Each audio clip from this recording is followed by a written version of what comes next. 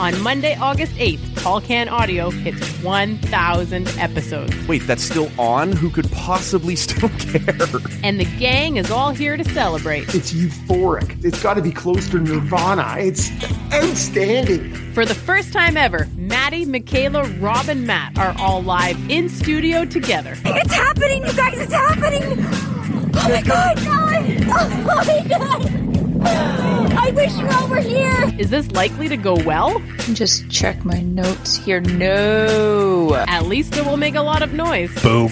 Here comes the boom. 1,000 pods and 1,000 pints. I don't think I've ever been as proud in my entire life. TCA 1000 drops Monday, August 8th, wherever you find low-quality podcasts. Fuck, it's out of control. Shit.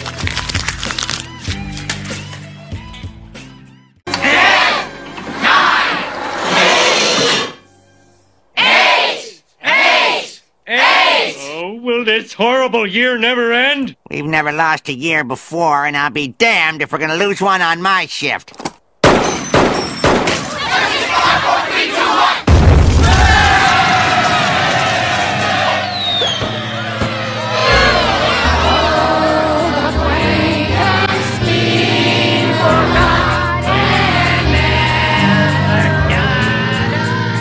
I'm not sure what the this is. I'm about to find out. This is Tall Can Audio.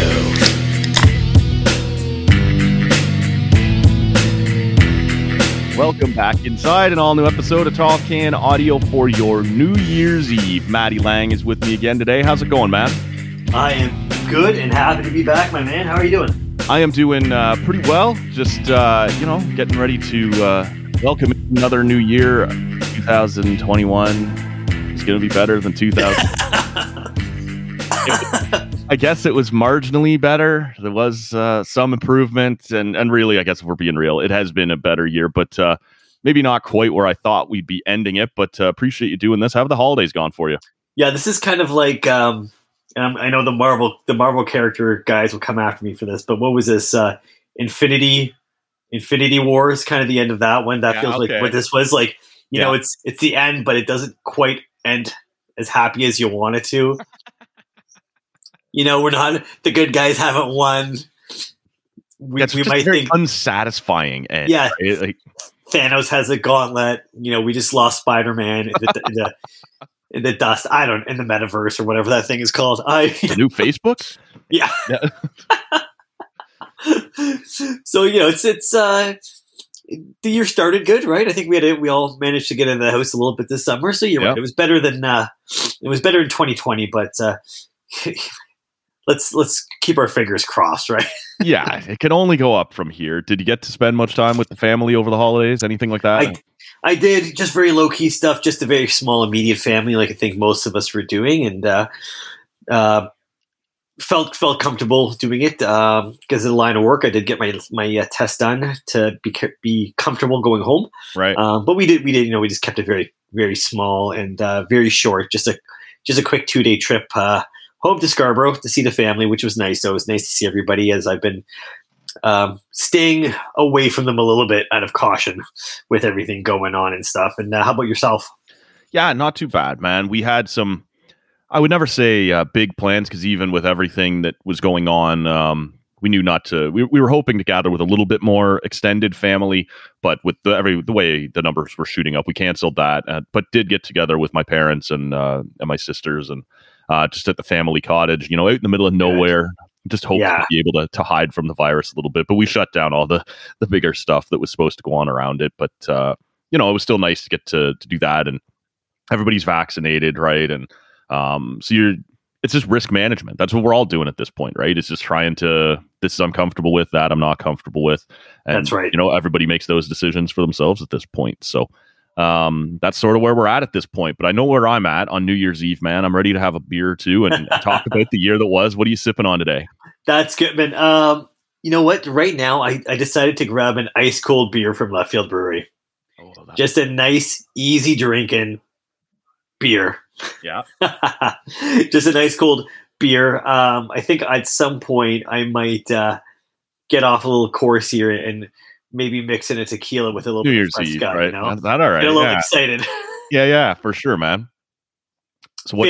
Fancy guy I am, Fresca in my tequila. So, well, Left Field's been getting a lot of love this week on the podcast. If people have missed it, back on episode 918, that was our annual Brew Marsh Awards, and Michaela was on, and she was having the Phenom from Left Field, and she was quite enjoying that one. So it's creeping up even into Ottawa. We're all learning about the magic that is Left Field. Which one did you choose from there? So just the ice cold beer. That is what it's called. That's what it's called. Yeah, that is called the ice cold beer. Yeah. I thought you were just describing it. Okay. I had no idea, man. It is called ice cold beer. It is just their basic lager. It's a silver can. It's definitely their take on the old Coors. Yeah. The regular Coors, the, Molson Canadian. You got it. So, when they unveiled it, they're great at marketing. So they released it, I want to say like 2 years ago. And I was like, well, I got to try it. How can you not try it? And it really does go over well for most people, I think, because it's just, it's a beer. Sure, right. Yeah. And generally I'll go pick up like one or two things from the brewery that are a little bit more forward thinking, a little bit more taste experimental. Yeah. And then a 4-pack of the ice cold beer just to make sure, right? Like I'll always drink those. It's like having a pack of Heineken around the house. Somebody's just something, for sure, man. That'll always be appropriate for the occasion. Fits in anywhere, right? Exactly. So, I got something here that I've been saving for today. That I got for Christmas from one of my sisters, and they both know beer makes no enemies, right? It's always an appropriate gift. So this is from the Muskoka Brewing Company, the Nanaimo Bar Porter. And interesting. I am fascinated to see what this is all about. Okay. Now, I do love a good Nanaimo Bar. One of my favorite all-time snacks or desserts or whatever you'd want to call it. As long as you don't call it breakfast, buddy. Well, it's we're all in the middle of that week, right? That week where time has no meaning. But this is from Muskoka. And if I'm being honest, I'm sort of hit and miss with Muskoka. I know most people love them. I'm with you. With you. It's all right. Like some of them I've really enjoyed. Some of them kind of miss me a little bit. But this was a perfect gift, knowing my love for the craft beer side of things, but also the Nanaimo Bar tie-in. It says it's a partnership with or in collaboration with the Vancouver Island Brewing Company. So we'll see what that's all about. There's your Nanaimo for sure, right? So, is it Pamela Anderson approved, or are we still waiting for that? I hope so. Yeah. This is chocolate up front, vanilla in the middle, and then comes apparently with a little kick of coconut towards the end, which sounds like a Nanaimo Bar. All right. This is a huge bottle. We'll post a picture on our Instagram there at Tall Can Audio. It's also at 9%. So by the time Maddie gets into the tequila, I'll still be rolling around with this thing, hoping to just keep things on the rails, man. Jeez. Okay. Just remember to keep your pants on there, big guy. Why? It's New Year's Eve, man. Bring it in the new year. Are you still up in the cottage where there's no cops or what? Yeah, exactly, man. Out in the middle of nowhere. Just wandering down the side of Highway 7 or something, right? This is I don't know. It's disappointing. It's good. I'm enjoying it, but it does not remind me at all of Nanaimo Bar. Like that part is lost on me a little bit. I'm getting a bit of the coconut kick at the end. Okay. But the rest, it's not really bringing what I thought it might or what I hope it would. And I've said this about any type of beer I drink, right? If you put that on your label that this is a coconut this or a lemon that or whatever, bring it. I don't want hints. I want a strong kick of it, right? And I don't know. This is fine. Like I'm enjoying it to sip on, but it's there's nothing Nanaimo Bar about it in my mind, and that's a little disappointing, man. I was looking forward to it.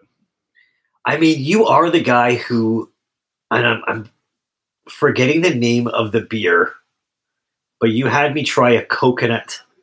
Yeah, Mr. Brown has gone coconuts from Nita. From Nita, right? Yeah. Yeah. And all I could think of was this tastes like tropical like sunscreen to me. Yes. And you were like, this is the greatest beer I've ever had. Yeah, it's true, man. Yeah, you do not like to mess around. You want the full frontal. Bring it. That's right. Full frontal might be what ends up on our Instagram after I finish this thing. We'll see, see how that goes. It's been quite a year, man. We got a little bit of sports stuff we'll touch on. We got tons of non-sports stuff we'll touch on as we just sort of look back on what 2021 has been. And it's been at times heavy. There have been some things that have allowed us to be a little happier throughout the year. But when you start with things like what happened on January 6th and the transition of power there with the American election, we move into the way things went the second that the Americans left Afghanistan. We're still dealing. Sorry, Matt, can we stop for 1 second? Yeah. I know this is going to sound really insane when I say this out loud, but was January 6th the insurrection really a year ago? Honestly, oh my God. Like, we've lived a lifetime since then. No wonder I have like 5 to 6 more gray hairs on my chin right now. Oh, like that is 2021 may also be the year of the gray hair for me at this point. They are arriving quick. In full force. Yeah. And yeah, now that you're saying like January 6th, the insurrection, like who, like, doesn't that sound like that should have been like a PlayStation game or something? Appalling. Yes. That was a real thing that happened. And you know what? We just continued to move through this and to kind of, there's been good stuff too. We saw Free Britney. Like, there's a bunch of stuff we can touch on here. That was a big deal, man. I was happy to see Britney get her groove back, and so we can talk about this. But I sent you an article, and there was. I want to start here because I don't know that there has ever been a word that more accurately described me that I actually didn't know. Like, I'm just learning this word. Can I take a guess which one it is? Absolutely. I want you to hit the audience right now with this is a word that was, it came from a list of most mispronounced words in 2021. It was on TikTok is where I guess this word stemmed from. No wonder why I don't know anything about it. I'm not a TikTok guy. Maddie, what's the word? You, my friend, and I love you. Yes. But you are chuggy. I am chuggy. You are chuggy, my friend. Chuggy apparently means, out of touch, unhip, and apparently it's also very frequently mispronounced. And I don't know. Luckily, the article where I read this in spelt it out, like right there, showed you how to say it. Because otherwise, I might have been throwing down the chuggy.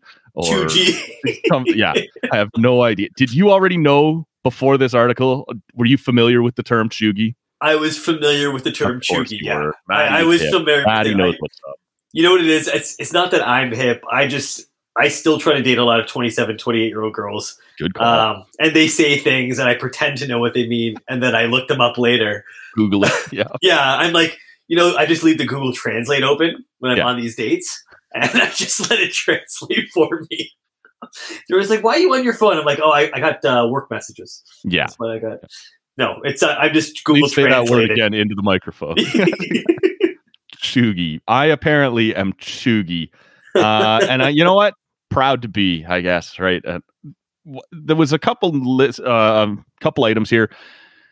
Chipotle. Who doesn't know how to pronounce Chipotle? That one got me. That one got me. People apparently don't know how to pronounce Chipotle. It's become pretty big. Like I'm not a fan particularly. Yeah. But and it's also not like the most ethnic word, right? No. I suppose not. Anything else on that? Let's do it. There's a bunch of stuff here. We're just going to quickly bounce through. But any other recipes jump out at you? The one that got me was Billie Eilish. People don't know how to say Billie Eilish. Like, again, like, you and I were maybe a little bit old to be, let's call it like. But even I know who that is. But we know who it is. Yeah, exactly. Like, we're not that out of touch. I would not, but. So as we move through here, why don't we kind of stay in this general area? Webster's Dictionary says the word of the year in 2021 is vaccine. And to me, that makes sense, regardless of, because I said that to somebody who's not in love with the idea of vaccines. Well, says who? I'm like, easy. No one's saying vaccines are super. No one's saying I love vaccines. Simply that the word vaccine was used 600% more often in 2021 than in a standard year. And so it was the word of the year. Makes sense to me, man. Well, like, have you ever only ever 600 heard... times more? Only 600 times. Yeah. More. Like, I don't get through a day without hearing it. Through an hour. It's everywhere, man. Whether you're pro-vaccine, anti-vaxxer, vaccine shortage. Like, we never heard that word so often in your goddamn life as you did in 2021. Yeah. Let me ask you about this one, because this is both a different publication said that this was their word of the year, but it's also kind of something that's creeped into the general lexicon in a few different ways. NFT. And are you familiar with the NFTs? Do you yourself own any NFTs, Maddie? I do not own any NFTs. I am familiar, much like Chugi, I am familiar with the word. I understand the concept of the NFT, or I'm trying to understand it more in its applications in the world. Right. I still don't get it for the life of me. I don't get it at all. And like, look, you are certainly more hip than I am, but at least I do like to consider myself at least reasonably informed. I don't get it. And I understand it's blockchain, right? That similar to Bitcoin or back to mispronounced Ethereum, as I think we're going to go with that one. Yeah, but there was also the other one, the Dogecoin or Dogecoin, yes. Yeah, okay. So these are all, I get it, they're blockchain things, they're online, currency. This to me sounds like you paid money for a JPEG you could have downloaded off Google Images and go, no, I own it. Like, do you? Like, according to who? And this feels very much, Maddie, like this Bitcoin thing, the blockchain, the NFTs. This feels like the Wild West right now of this technology, and that there's probably something to it, and there is probably something legit that down the road we will all end up embracing. But right now, it's unregulated, it's unchained, it's off, like it's just the Wild West, and everyone is trying to make money off it any way they can think to before we figure out what this is completely. It's how it feels to me, man. Yeah, it feels very much like the 90s and the internet. Yeah. And what's happening and how we're trying to figure it out. And I think there are people who are going to make money, and there's people who are going to position themselves for 10 years from now. Mm-hmm. But right now, to just say I own a picture of that LeBron, it's a little nonsensical right now, right? And it's an interesting space for some of these athletes that are getting into it. Tom Brady, Gronk, Tiger Woods, they're integrated into this right now. You're seeing Nike and Adidas get involved with it. Under Armour just released whatever it is, like 2,900 X amount of NFT shoes to celebrate Steph Curry breaking the 3-point record. Right. But when you say that to me, I'm like, I don't know what that means. Like, it's a shoe with a picture on it. It's a graphic of a shoe. Yeah. Okay. So it's not even a shoe; it's a picture of a shoe. It's a picture of a shoe. That now, as one of my more tech-friendly friends tried to describe to me, they're like, "Yes, but this is going to integrate into the metaverse."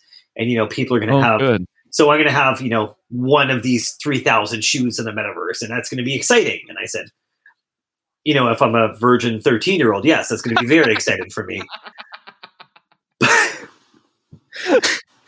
Yeah. What if I never plan to enter the metaverse? Like, that was my thing. I was like, okay, cool. But like, my life doesn't really integrate into what the metaverse is. Like, my entire Instagram presence is pictures of beer. Do I really seem like I'm about to enter the metaverse? Does that seem like a Matt Robinson thing that's about to happen?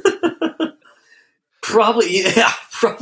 That being said, you and I are probably not the target market. They are, no. They are not marketing to the Chugi fellows in the room. This episode is being titled "The Chugi New Year's Eve Party." And if you think we're bad, Rob is not even getting an invitation. Oh man, Captain Chug, right? Chug. He's gonna have to change his Twitter handle for sure. Let's move into the world of sports here briefly and touch on it, man. This has been an interesting year in the 4 major North American sports leagues. We saw, and shout out to Alex Anthopoulos, first Canadian general manager to win a World Series as his Atlanta Braves get it done. Milwaukee Bucks beat the Suns in the NBA Finals. Tampa Bay Lightning, man, after getting it done in 2020 up in the bubble in Edmonton, they go out and win the Stanley Cup back-to-back for a second time and get to do it in front of fans. And then most people just across town in Tampa, most people assumed Tom Brady was moving down to Florida like you do at that age, right? Getting ready for a nice, peaceful retirement. Not at all. He and the Buccaneers get it done and win a Super Bowl. A couple of really interesting, greatest of all time, boys. Greatest of all time. It sure looks like it at this point. Which of those 4 championship winners in 2021? I know maybe this is a little unfair to ask you as the Brady fanboy, but which of those 4 championship winners are you likely to take forward out of 2021 with you and deem to be the most memorable? Totally unfair. The most memorable for me was Tom Brady and the Bucs, though. Obviously, just the entire storyline of him leaving, the Patriots and him and Bill and Gronk coming out of retirement, and they didn't start that well. Lost 2 games to the Bucs. They were just, they had to hit a roll. Yeah. They were a wild card team essentially going through and had to win on the road the entire time, except for their first game against Washington. It was really a really great story. I mean, they had to go against the new versus old, going up against Pat Mahomes and the Chief. Yeah. It was a well-written story for sure. And one that I think most, I know some people are Brady haters because he's so good, but that most NFL fans could enjoy. And it was a great game, and there was lots of points on the board. And it was one of those first things where we started to see fans back in the stands. Yeah. I know the NFL was a little different than everybody else, just powering through. For sure. You started to see, some fans in that stadium, plus a bunch of the cutouts that they had going on in there. It was nice, man. Most of my family, me, at best, I'm a casual NFL fan, and the rest of my family is somewhere in behind that in terms of level of interest in the NFL. But I happened to be down there at the end of January visiting, and we had a little garage party, and it felt normal, right? It felt nice to watch. Hey, it's the Super Bowl. Like, even like my parents, they watch the Super Bowl because that's what you do, right? It's the Super Bowl, and that felt normal, and it was kind of cool to have fans back in the building. No, I'm not a Tom Brady guy at all, but it was interesting to see him move through, and not just him, right? Gronk gives up the 24/7 title out of the WWE and returns to play. It was fun to see the Super Bowl still happen and have it feel somewhat normal, right? Yes. For me, it might be the Lightning. Again, I'm a hockey nerd, so it is what it is. I do think the Braves were interesting just because they replaced their entire outfield mid-season after a couple of injuries, and Anthopoulos went out and just went, we're not passing on the rest of this team and the rest of this season. Like, we know what we are, and if we have to replace our entire outfield mid-season, that's what we'll do. And he went on to win it. But the Lightning, to see what they did, and I know all the jokes, and I was part of making them, that, they left Kucherov on LTIR all season for him to come back and play in the playoffs. I don't know about you. I don't think I'd ever heard that guy speak one word until his post-game press conference after they won. And he shows up just hammered, and he's throwing out phrases that are now on t-shirts. That's number one bullshit, right? Like things like that. That'll be memorable to me, the Lightning, and to watch the Bucs, man, finally get it done after so many, missed opportunities. And there was a chance, that core wasn't going to stay together much longer. I agree. And, the Bucs were great because, again, you look at the history of the NBA, and there's not a lot of winners, right? In the last 15, 20 years, you have now the Bucs, you have the Raptors, and you have the Mavericks. Right. And then it's the same teams over and over and over again. It's the Lakers. It's the Heat. It's right. It's the Warriors. The Celtics. It's the Warriors. So it's very rare a team kind of breaks through, and to have a superstar like Giannis, who is kind of universally loved, in a very different way, I thought was kind of interesting. It did lose something to me because the Raptors were stuck in Tampa.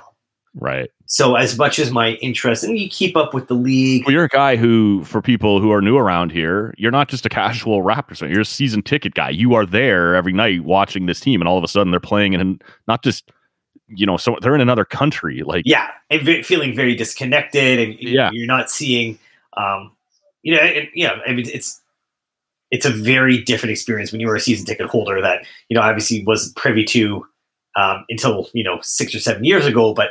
When they came back this year, and I was at the season opener and the return, it's like you walk in and our usher's still there, Right. It's like I Great to bring see that. bring my usher like a Christmas gift, Right. just nothing crazy, but like I'll bring him chocolates, the last game I'm there. So it's like people that you actually have real connection with, right? And you know the people beside you, and you know the people in front of you, and you talk about the game during the season, and so that whole experience was really taken away from a lot of diehard fans, and so it was a very disconnected feeling. Where even though like any of us could not go to a Leaf game, it felt a little bit different. That when I'm driving to work and I got to go past Scotiabank Center or the ACC, you see the colors lit up when it's game day. It's different. Yeah, the marquee is out there, right? So you see a little bit of this, and you go, "Oh, it gives you this. It gave us this sense of normalcy, right?" Right.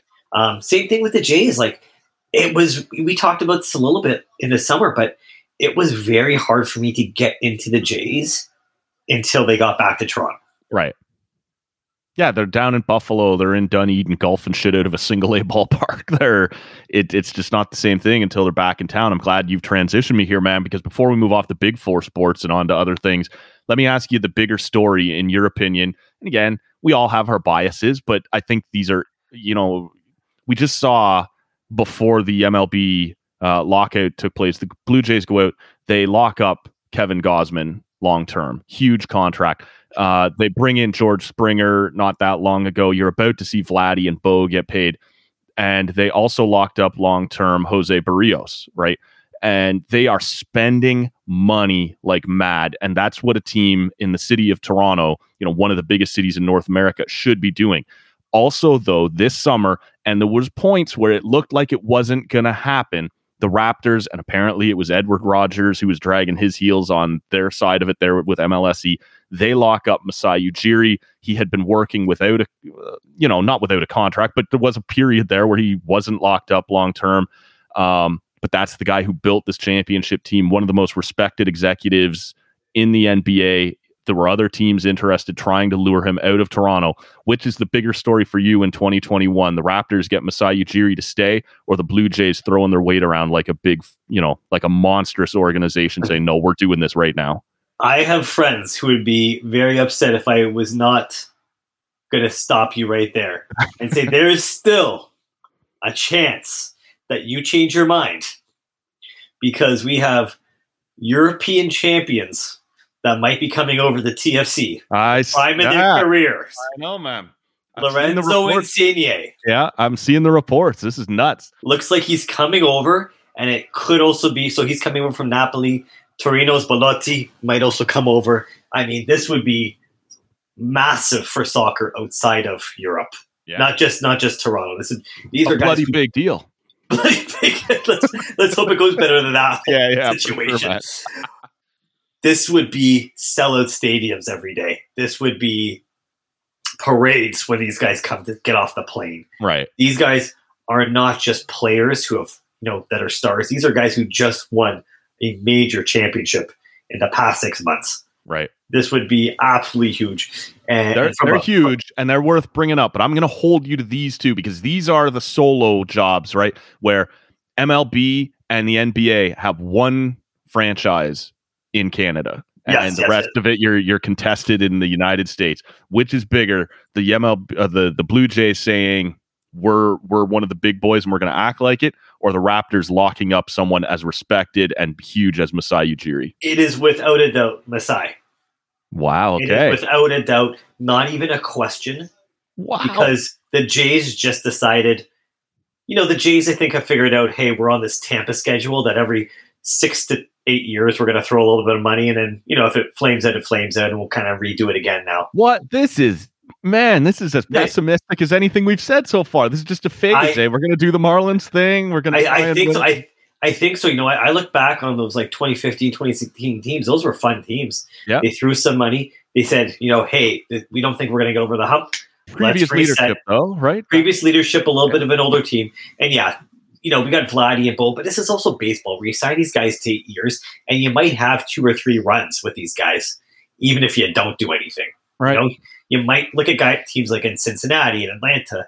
They kind of they take these little runs every couple years, right? You kind of feel out what you've got, you make your run, see if it works, and if not, you trade everybody to the Yankees like normal, or let them sign as free agents, right? Like that's what baseball is. And listen, Toronto should be a major player, and until the Jays show us that for the next 10 years they're going to be a major player the entire time, I'm convinced, man. Well, then I disagree with you on this one big time. I was so stoked. I know you're a bigger Raptors guy than I am. I was so stoked to see Masai was staying. But over the last calendar year, and even if you want to go back further than that, they bring in Ryu. They spend the money to get that done. They bring in Springer. They spend the money to get that done. They make the trade to get Barrios. They lock him up long term. You're going to see Vlad and Bo get extended.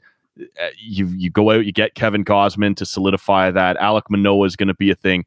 I'm not going to pin the failures of the last 15, 20 years of the Blue Jays management up and down on this group. 25. Yeah. 30. At least. Yeah, okay. But this group, I didn't like Shapiro and I didn't like Atkins when they came in, but they have won me over the last couple of years by doing literally everything they said they were going to do. We're going to rebuild the farm system so we have pieces to come up. That's happened. Part of rebuilding the farm system, going to have pieces that we can deal. They've done that, and they have spent like drunken sailors when it was time to do so. And I like that. I think that's what a big market team should do.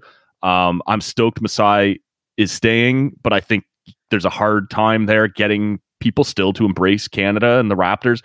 Getting him to stay was great. What he's going to be able to do again, we'll see. But what the Blue Jays are actually doing right now, and I don't think they're done. When the lockout's over, I think there's more money to be spent. I'm super impressed with the Blue Jays right now, and I don't know that, over the last 5 years, I would have said that very much. Okay, how do I say this? Like, I'm obviously a huge Vladdy fan.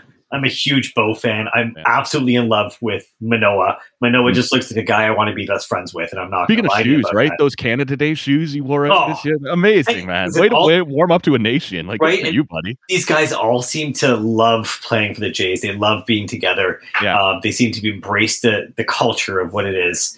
And very similar to what you've seen with a lot of the Raptors as well. Right? Yep. Guys kind of leading into, hey, we're here. Let's love it, right? Yeah, sure.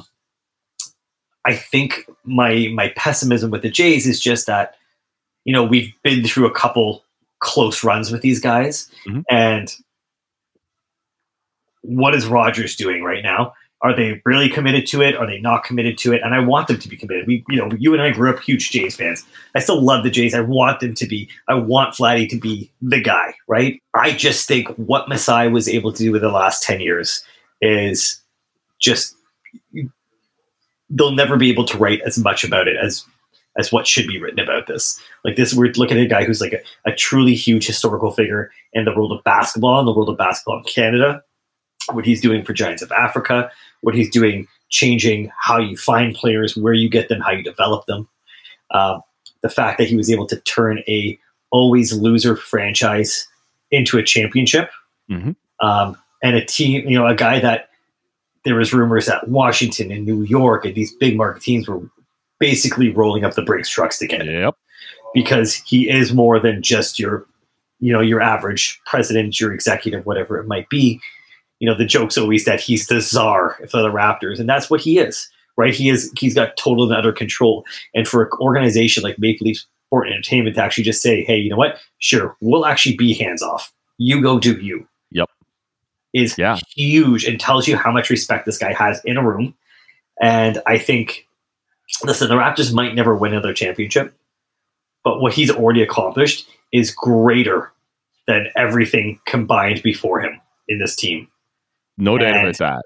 I think having the ability to lock him up and having that stability might save this franchise, or else, there's a very good chance the Raptors go back to being the Sacramento Kings of the North.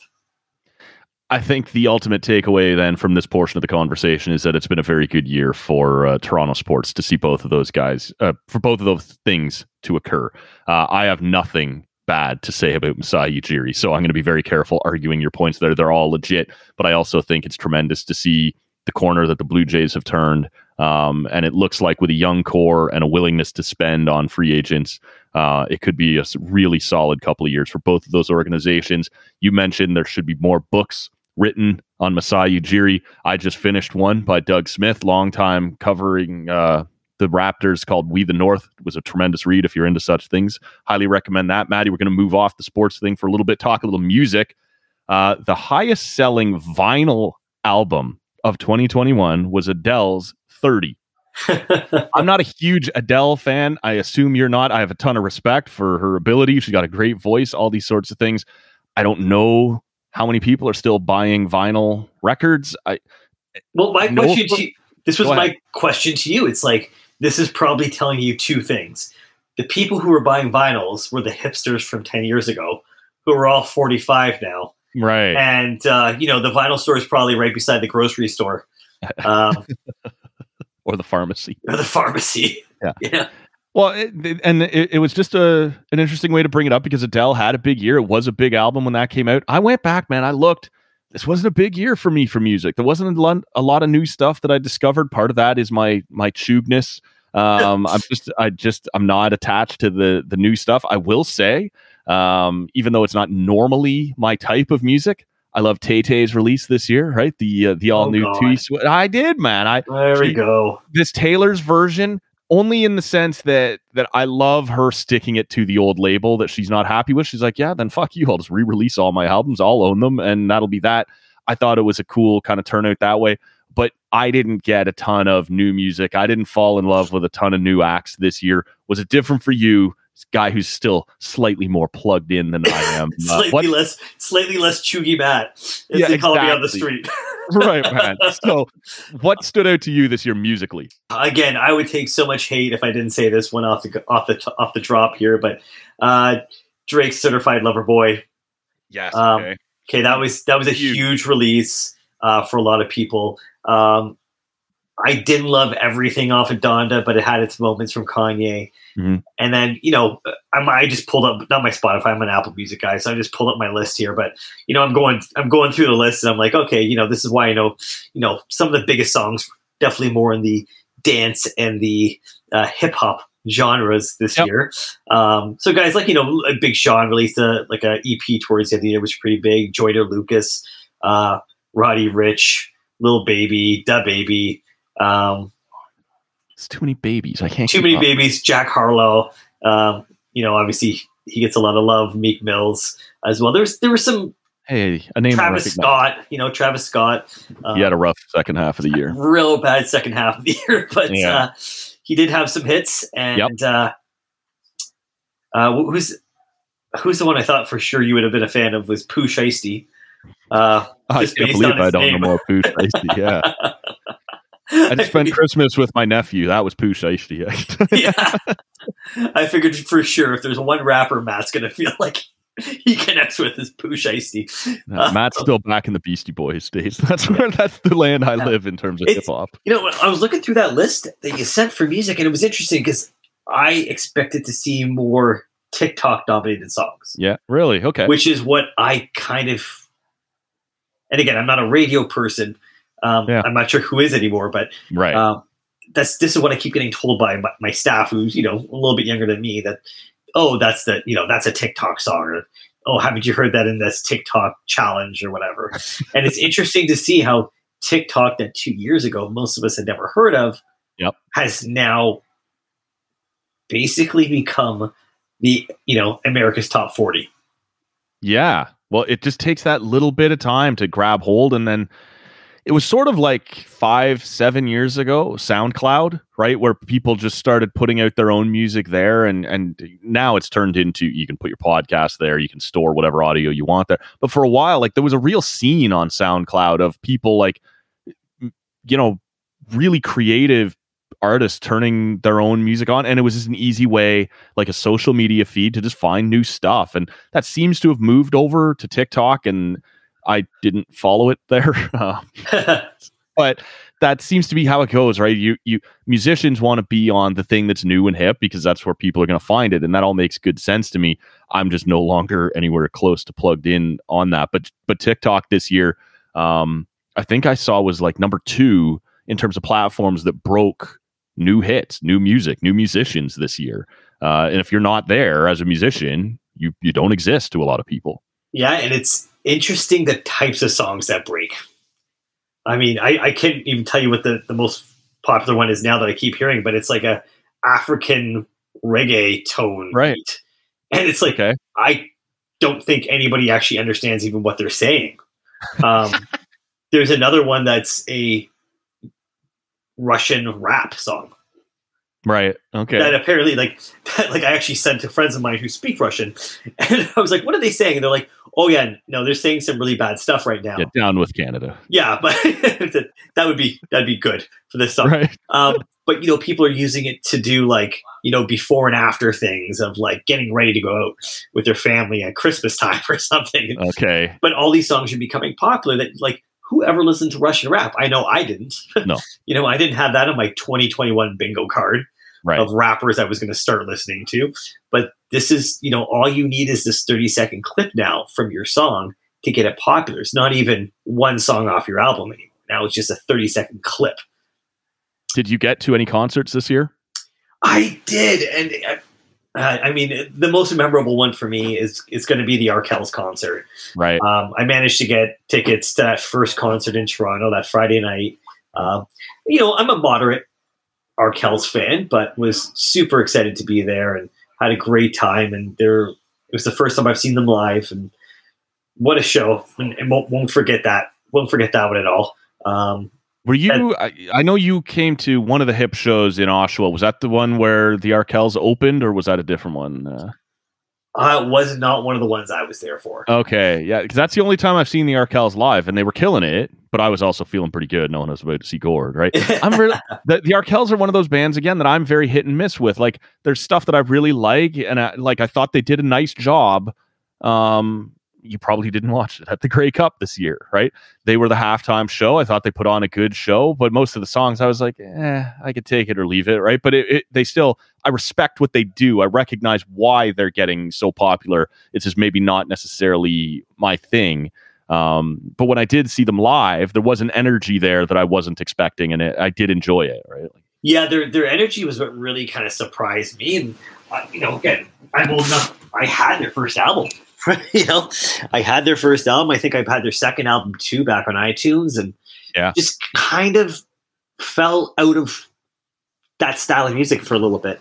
But when I had the opportunity to go back to a concert, I was like, listen, it could have been Tay-Tay. I would have been there, right? That a boy. See? Right? I would have been shaking the whole way home. He's whizzing your way all over town. Yeah.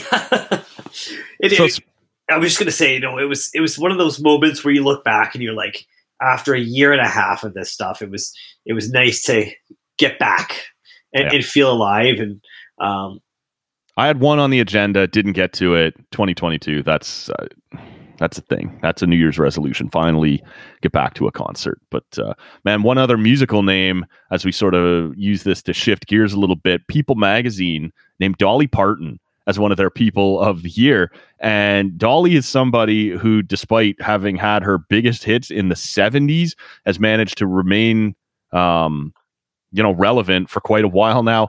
You start to think about the things she has done in terms of charity efforts, with the book thing. It's got a name, but she's put out a thing since the 90s where she'll send books for free to any kid under 5 years old, and it's affected millions and millions of children across the world. She also was part of a charity that was literally funding the Moderna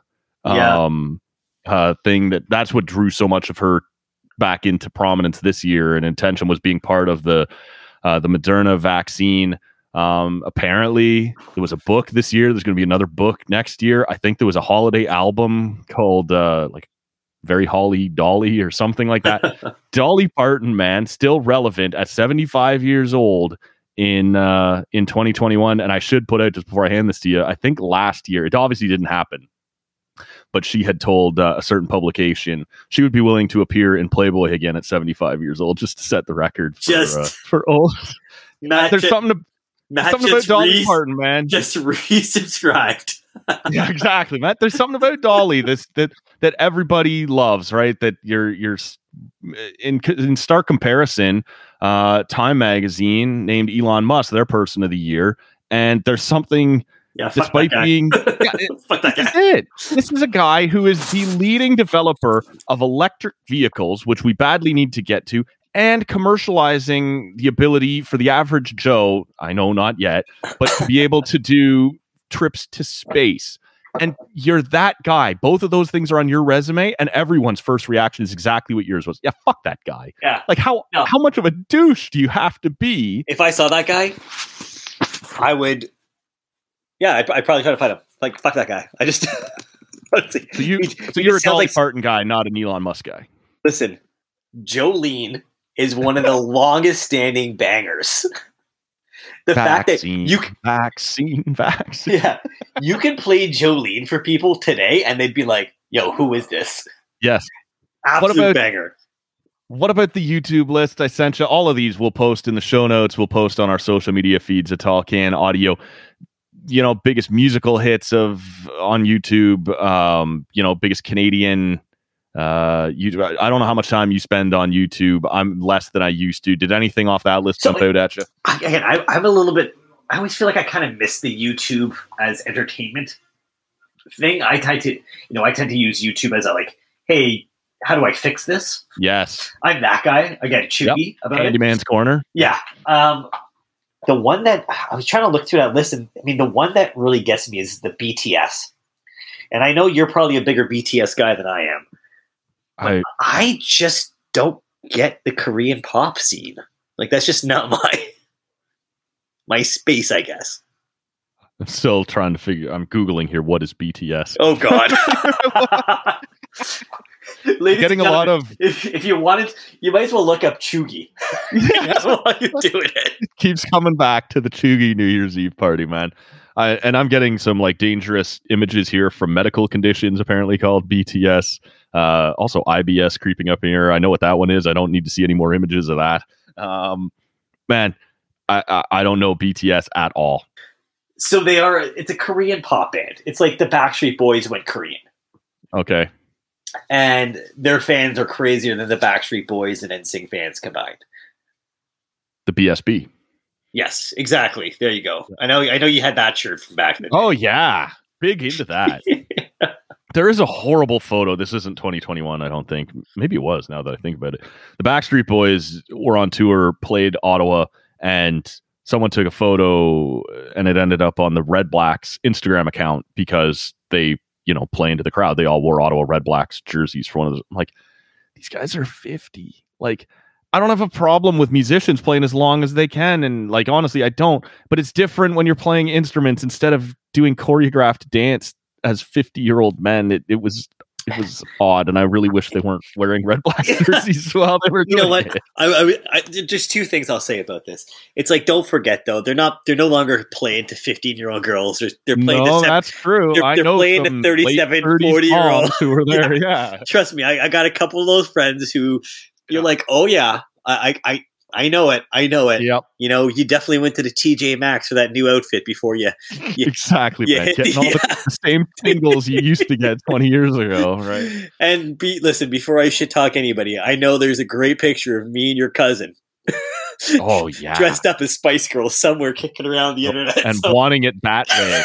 Also, I am not going to talk shit about too many people when it comes to Backstreet Boys and.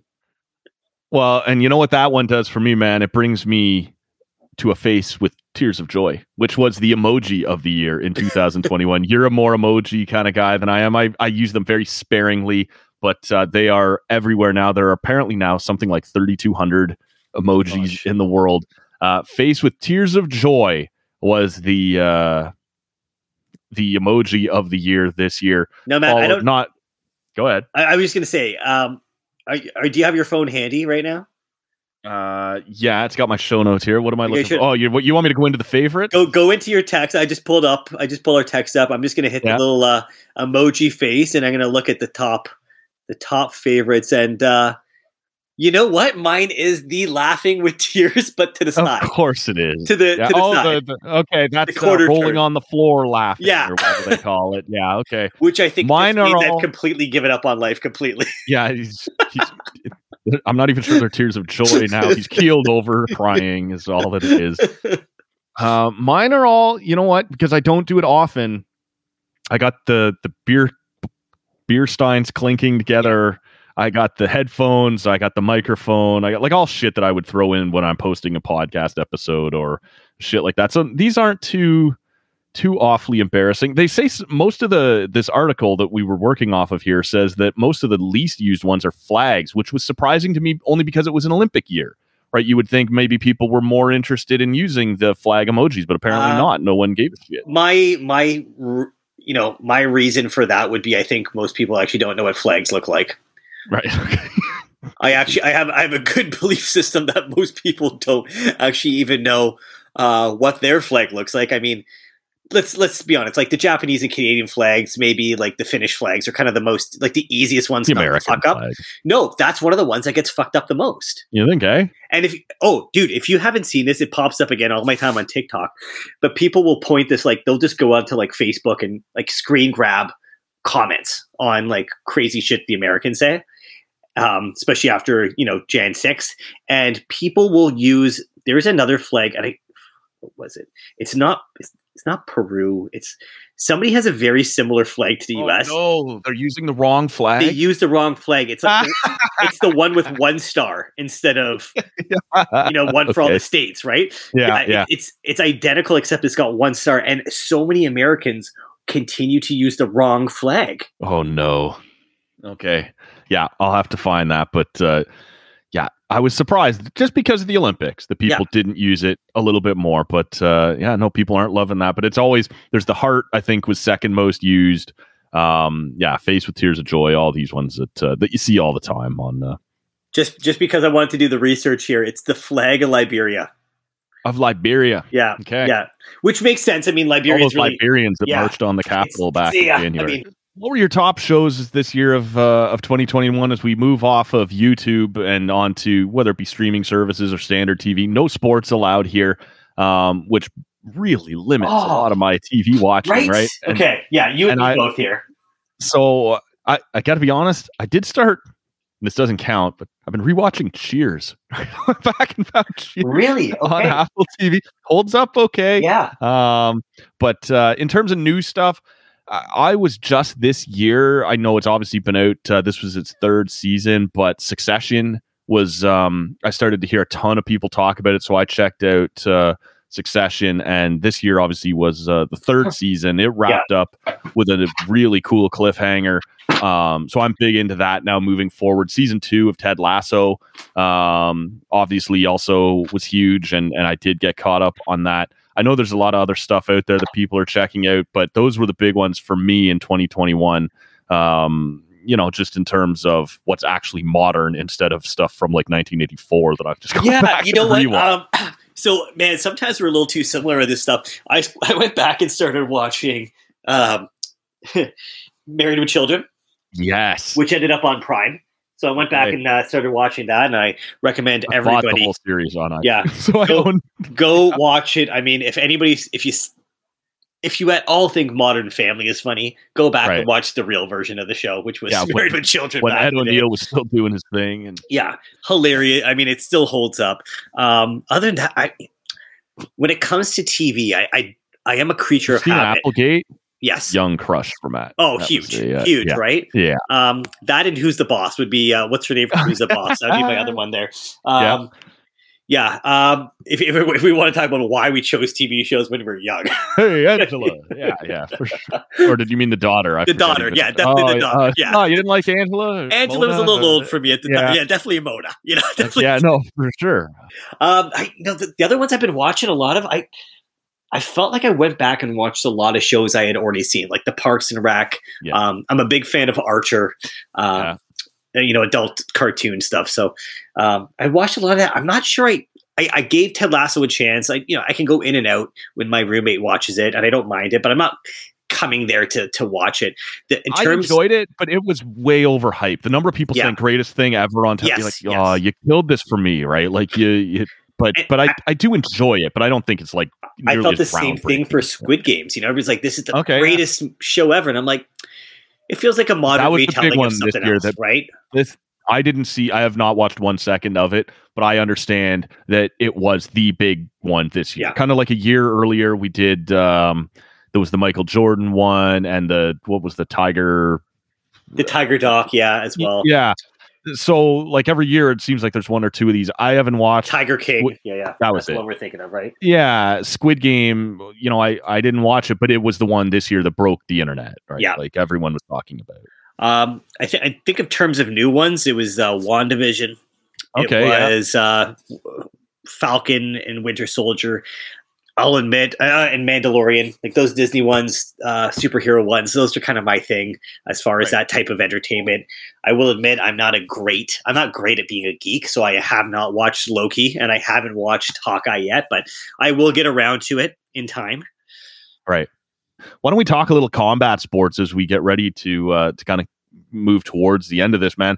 The UFC, not one card this year finished inside the top 5 of their all-time, highest selling pay-per-views ever, but they finished the year with their highest, or one of their top 5 highest earning years ever. And some of that is still doing shows from the Apex Performance Center there in Vegas, which is no audiences. Some of it's still in limited capacity earlier in the year. You did see a bunch of stuff in Florida, in Texas, in Nevada, where Arizona and Dubai, where stadiums and arenas were open again. But what that says to me is that even though the high end, we did have Conor McGregor fight twice this year, and he's a big seller, but maybe not what he used to be. What it's saying to me is maybe the high end isn't quite where it used to be, but the low end is much higher than it used to be, right? Even the average card, more people are buying. What was your take on combat sports this year, where we saw the Paul brothers, break in with whatever they're doing on the boxing side? Even AEW on the wrestling side, whether you want to call it sports or not, has shown in the key demographics they can go head to head with WWE. It's been an interesting year in combat sports. Well, I think you got it. It's the low end is better than it used to be. The low end is maybe more mediocre than it used to be, and there's always at least somebody you want to see. Yeah. And I think the other thing is everybody's been home, right? So where it used to be, I've got one, obviously me and you would, go see fights, and we would always get together for like the huge ones, right? And granted, we used to be like poor students at the time, or like poor young adults, so it'd be like, we'd all pitch in for like the $50 thing. We'd all be like, everybody give me your $10, right? To like get this now. Yep. We're a little bit more established in our life now, for sure. I think with everybody being home, where in Toronto, it's kind of like me, and I've got like one other buddy who's the other guy who always wants to watch the fights. And we used to be like, hey guys, who wants to stay in and watch the fights? And people would be like, I want to go to the bar. I want to do this. I'm not interested. Now everybody is like, hey, so when's that Jake Paul fight? Hey, when's the Mayweather fight? Hey, when's the Nunes fight? And you're planning stuff around the fights again, probably like they did back in the 90s, right? Like when this was bigger. So I think, and I know there's a little bit of a Jake Paul brother stuff making boxing a little more popular again, but the pandemic might have saved boxing, quite frankly. It might have elaborate on that. What do you mean? Because I think forcing most of Europe and North America to stay home has put an increased amount of people just consuming, and we need more things to consume because we're not something to do on a Saturday night. Yeah, and you guys can punch each other. Again, you're looking through. TSN needs more content. Well, the NHL's not playing. Well, guess what? Yeah. Now they've got an interview with Tyson Fury. Right. Oh shit, Tyson Fury's a really engaging guy. Let's keep doing Tyson Fury stuff. Yeah. Next thing you know, Tyson Fury Wilder has got out of this world buy rates. And if you watch, I think you did watch that the third one, Tyson Fury and Wilder, and that might have been the greatest boxing fight I have seen live in our lifetime. I mean, somebody would argue there's got to be an Ali fight with Frazier up there some point. But in the, since I've cared about boxing with Mike Tyson in the early 90s, I have never seen a fight like that across any weight class. And everybody unanimously loved that fight. And having kind of like a chubby gypsy English guy as your heavyweight champion, it's kind of fun, right? Like there's something. Well, it reminds you of Kimbo a little bit, right? Like he's just some guy who also turns out to be an absolute killer, right? And he's kind of like he kind of plays up the like when he was first champ before he lost it all on drugs and gambling and all that sort of shit. Relatable. He was definitely more in shape. Yeah. And now that he's back, he kind of just plays it up. He comes out to AC/DC. He shows up in Vegas with his shirt off and tiny whiteies, like spandex. He's like, yeah, man, like I'm chubby, whatever. I'm also the most dangerous man on the planet. Like I'm 6'5" or whatever, and you can't touch me. It's just there's something enjoyable about him. He is that perfect amount of WWE without being Conor McGregor, like unknowingly Conor McGregor. He's kind of got that right capture. And I think in boxing we do love. There is something about like a British champion. There's something about that very kind of like lineal. Yeah, he's just been able to capture everybody, and I don't think it happens without the pandemic because I don't think enough people are watching it or care to watch it. I wonder how much, even on the UFC front, as you spread this out, it's something you touched on a few minutes ago. We used to all get together to save a few bucks, and like, yeah, you and I have been to some fights, right? We went a couple times in Toronto, went down to Montreal, and watched them live. But you'd get together with buddies to watch the UFC pay-per-views, even if they, when they weren't in your hometown, and you'd split the cost throughout the group. But now you couldn't get together. And so I wonder how much of it is maybe being artificially inflated by the fact that I still really want to see this one, so I'll buy it even though it's just me. And the 3 guys that I might have split it with before are also buying it, on their own. And so it's 4 buys instead of 1. But I do think there's just an increased bit of attention on the sport. And I've said before, like, to me, the sport has never been better in terms of, the low end to the bottom end, all the way up, like the guys who can compete and hang at that level and have entertaining fights. This last year has been tremendous, but the star power has never been lower, right? Like the personalities that can make you want to buy a fight and get out and talk shit, or just be big personalities like a Conor McGregor. Like Conor McGregor, in terms of attitude and everything, he's still every bit what he once was. He could talk into buying something, but he can't live up to it anymore. And so I think that's part of it. Doesn't that come hand in hand, though? Doesn't that come hand in hand? We saw this a little bit, guys like you and me who have been watching UFC since, we went to Blockbuster to get the VHS tapes, of UFC like 1 through 5 and watched Dan Severn, right? And there was this point where like it was an oddity, and then it became a thing, right? And when it became a thing, you had Tito, you had Chuck, and Matt Hughes, right? Randy Couture, and Randy, right? But you had guys who were very good at one thing, but they were big enough names that they brought the sport up. Yeah. And then you had this brief period of time where you had guys like George St. Pierre who were kind of good at everything, right? But there weren't enough of those guys. So a guy who like George St. Pierre, not the most marketable. A guy like Anderson Silva, not the most marketable. But because they were so ahead of their time, they inherently were marketable, right? Yep. And definitely within their own home countries, but like worldwide, you had to respect them. And I think that's where we are again now. That's what I was going to say. And then you got to a point where like Jan Blachowicz, everybody kind of got caught up to them. And then it was the Conor McDavid McGregor, who's the loudest, who's now the most marketable. But now everybody's caught up again. And you got a guy named Jan, who I couldn't pick out of a fucking lineup. Yeah, Jan Blachowicz, and to me, Israel Adesanya is not a great talker. Kamaru Usman wasn't, but he's getting better, which is great because he might be the best pound-for-pound fighter on the men's side of things. Yeah. Amanda Nunes, not a great talker. Killer. You got Ngannou, right? Ngannou. Yeah. Shevchenko, again. Yeah. Great fighter, not a great talker, right? So if you're looking to sell this like WrestleMania on big names and big personalities, it's not there. Yeah, you need no people who... There's no McGregor. You're even a guy like Dustin Poirier, who I've loved for a decade now. He's too likable. Like, we need a douchebag who wants to get punched. Like I'm buying this to see someone get punched in the face. I want to see that guy lose. That's not him. Yeah, but he's also not a. I don't know. It's one of those things in the business right now that I think people who like mixed martial arts are buying the fights more than ever before, and that's what's bringing up that low end.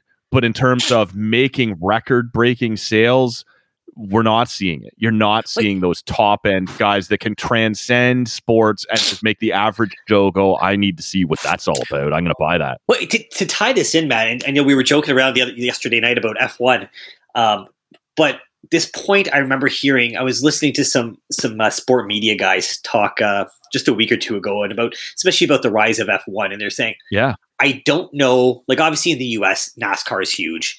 In Canada, it's kind of always been a little bit of a split between like IndyCar and NASCAR, and a little F1 because we got the one race in Montreal, and definitely some lineage from the Villeneuves. But Europe and Asia is very F1 dominated, obviously. Right.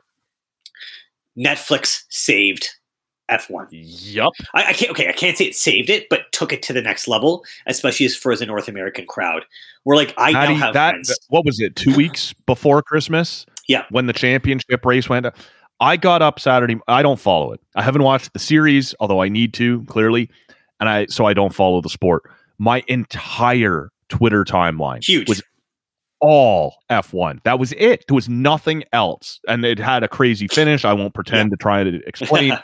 But people watched this show on Netflix and went from I couldn't possibly care less about F1 to F1 is the thing I must get up early on Sunday to watch. Yes, Saturday and Sunday to watch, right? Yeah. And it did very much what Ultimate Fighter did for fighters 15 years ago. It made you care about the people. Because or else you're just looking, you're like, why do I care about a McLaren? Why do I care about a Ferrari?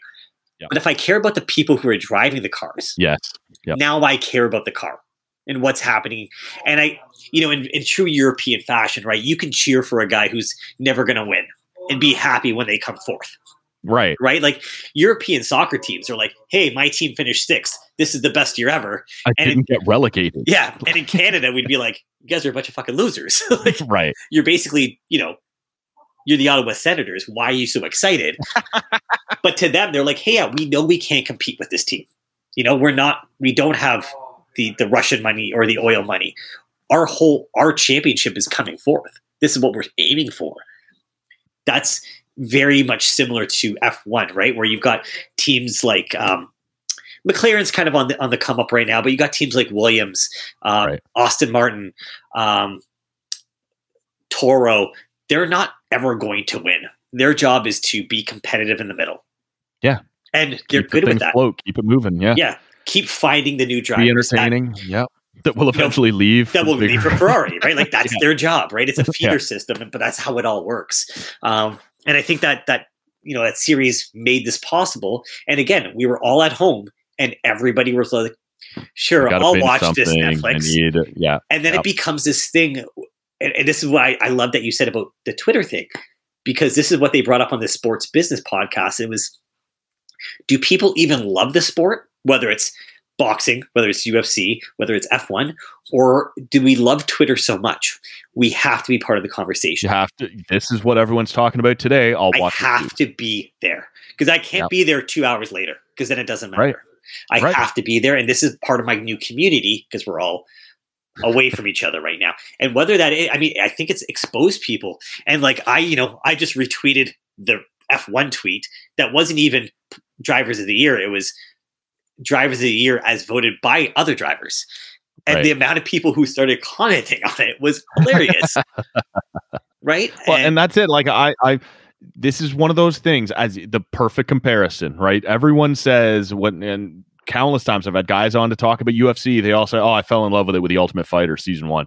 And it was a thing that went from being a pay-per-view sport to a reality television show where you got to know the fighters, and then they would put the big fight at the end of the day on pay-per-view, and all of a sudden you're in. I understand the sport now. I want to see these guys do well, and you move on from there. That's what this show did. This F1 show on Netflix. Everyone watched it as a reality show, as a bingeable thing while you were stuck at home. And then, I'm obviously going to watch the race Sunday and see what happens here. And that's how you get on the map now. It's just a totally different business model. Yeah, and it's very interesting, right? It's understanding how the world is changing so quickly. People and your point about this is what people are talking about on Twitter today, so I better be part of it, is a huge aspect to this, right? It's seeming like the in thing, the hip thing, which F1 wasn't, and now it is, and that's makes all the difference. Everyone I know is talking about this. I better know what's up. It is on my list. And I told you I'd get that F1 talking here today. I told you. For sure, man. I knew it was coming. And so we'd leave the door open for it. Look, it's been a hell of a year on a bunch of fronts. We've also seen, this be the last thing I say, you know, whether it's kind of heavy, it is what it is, right? Climate change, we watched the world come up short this year in terms of the the conference that they had, and then most people came away saying it's not enough, it's not going to be enough. And you watch California and even Western Canada burn, and then you see record flooding in Tennessee. You watch Texas have their entire electrical system go down based on cold. Whatever you know about the climate, and this is why they stopped using the term global warming and started going with climate change, it's everything that you've seen continuing to get more extreme, right? It's not that Texas is hot, so it will always be hot. Texas will get weirdly cold sometimes, and it will crush your electrical system. BC will have half of their highways just fall apart because of avalanches and landslides and things like that. It's become a real thing, and no one is doing enough at this point. And we came away from another one of these important conferences having not done enough. And you basically know every summer California and Western Canada are going to be on fire. You saw Oregon and Washington State set all-time records with temperature highs this year in areas that doesn't happen. That shit's real, and it's very much, to me, I saw a great tweet that framed this all very well. I'm not going to try and quote it perfectly, but it was also in relation to the pandemic, that whatever it is that you're trying to fight, you're probably not going to solve it as an individual. Individualism won't fix this, right? While we're trying to battle the pandemic, and hey, look, we got double jabs into the overwhelming majority of North America. Yeah, 2/3 of the world is still not 100%. Vaccinated at all. And so it's mutating there and coming back to haunt us here. The pandemic and climate change will continue repeatedly to teach us a lesson, no matter how corny it sounds, no matter how lame it sounds. This has to be a community effort. You have to do it together, or it just isn't going to work. And we're seeing it on climate. We're seeing it on the pandemic. It will continue to teach us that lesson as long as we refuse to learn it. And that's sort of where we're at. I know it's a little sobering to end the conversation on that, but those are important topics. Those are important lessons we have to learn. We have to do this together. Good words, man. Listen, humanity doesn't get here without a little bit of that thought process. Yeah. And maybe it's time for a lot of us to look inwards to look outwards again. Anything else on 2021 before we wind down the Chuggy New Year's Eve party? Oh, man. That will never not be funny to me. No, I know. This is it. This is now Chuggy Matt. This is what I am. Yeah, man. Listen, every year, I think you'd agree with me. It seems to fly by quicker and quicker, and we look for that little bit of normative parts of our lives even before all this craziness. And I really hope we can get back to at least you and I were able to get together for a couple days this summer awesome. And hang out and just a little bit of normalcy and just hang out and be buddies again in real life, which was really awesome. So. Obviously, here's to more of that. Here's to hopefully being able to move through this, more sporting events, more of those things that help us create those memories. Because I think a lot of our memories collectively as friends, whether they be at home or at events with families, even stuff like, being there on New Year's Eve and watching Canada-US with you and your family right up at the cottage. Right. So many years we were up doing that and having fun up around the fire. And I think that's the thing, 2 years later, we're all really starting to miss. And if there's my one hope, it's that we all start to get back to that sense of normal. Yeah. And you brought it up. I'm glad you did.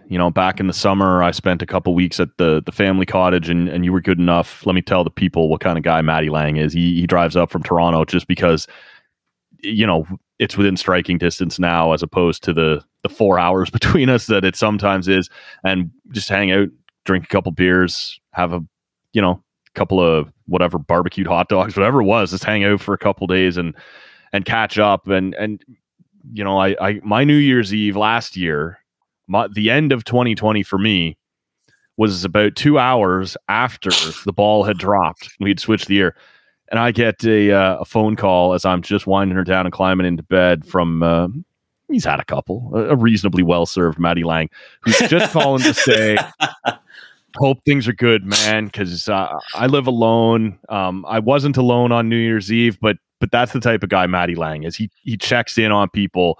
He makes sure everyone's having a good New Year's Eve, and just, you know, a loyal guy to the end. And we can say that right here, right now, as he sits in and hosts the New Year's Eve show. Man, we're lucky to have you be a part of this and everything that you do for the show. Like we said earlier in the week when the World Juniors got canceled, it's Matty who's going to jump on and go, yeah, I can do that. I got shit to say. I can appreciate you, man, and everything that you've done for me, both on and off the microphone. You're a good dude and value everything you bring. Man, I really appreciate those really kind words, man. But yeah, man, you know me, man. Look out for the people you care about, and I encourage everybody to do the same. Right? Just everybody's got people we care about, and just be nice to everybody because you never know what people are going through. Right? You never know what's behind that door. So just smile, be helpful, and, you know, always check in on the people you care about. Matty, thank you so much for doing this. Happy Chuggy New Year's. Happy Chuggy New Year's, my man. We'll wind this one down here in the same way that we always do. Adam Sandler and Miley Cyrus. No love without freedom. And it's the way we end every New Year's Eve show. We'll do it the same way here tonight. Happy New Year's, everybody. We will see you in 2022. I firmly believe it will be better than 2021. Stay with it. Check in on people. We'll see you in 2022. Happy New Year.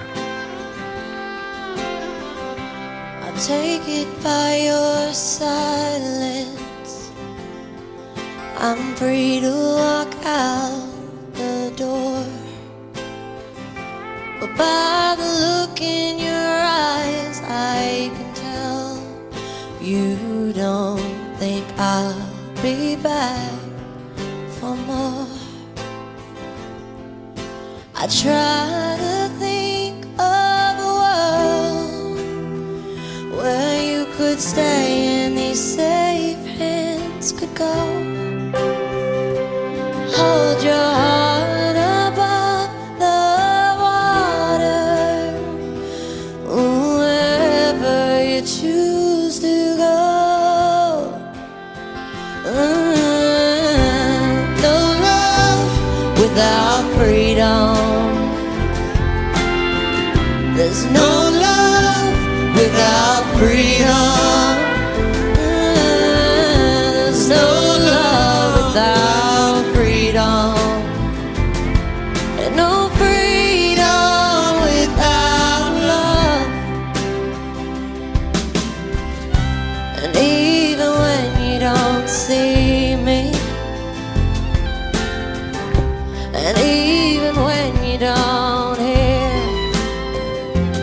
I'll be flying low below the sun, and I'll feel it all out here.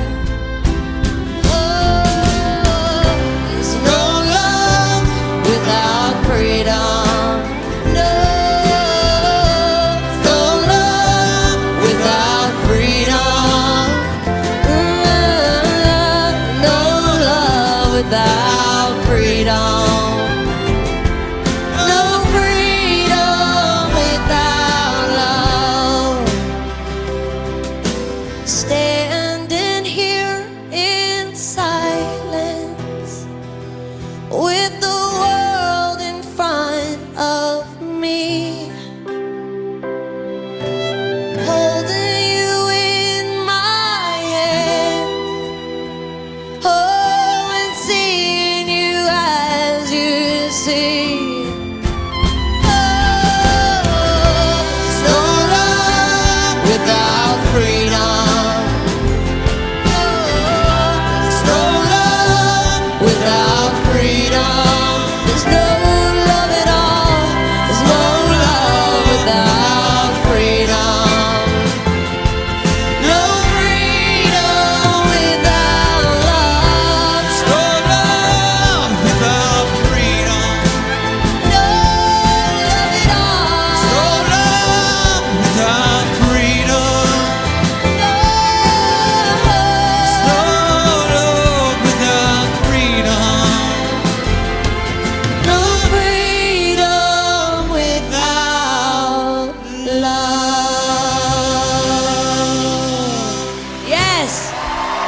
East, everybody.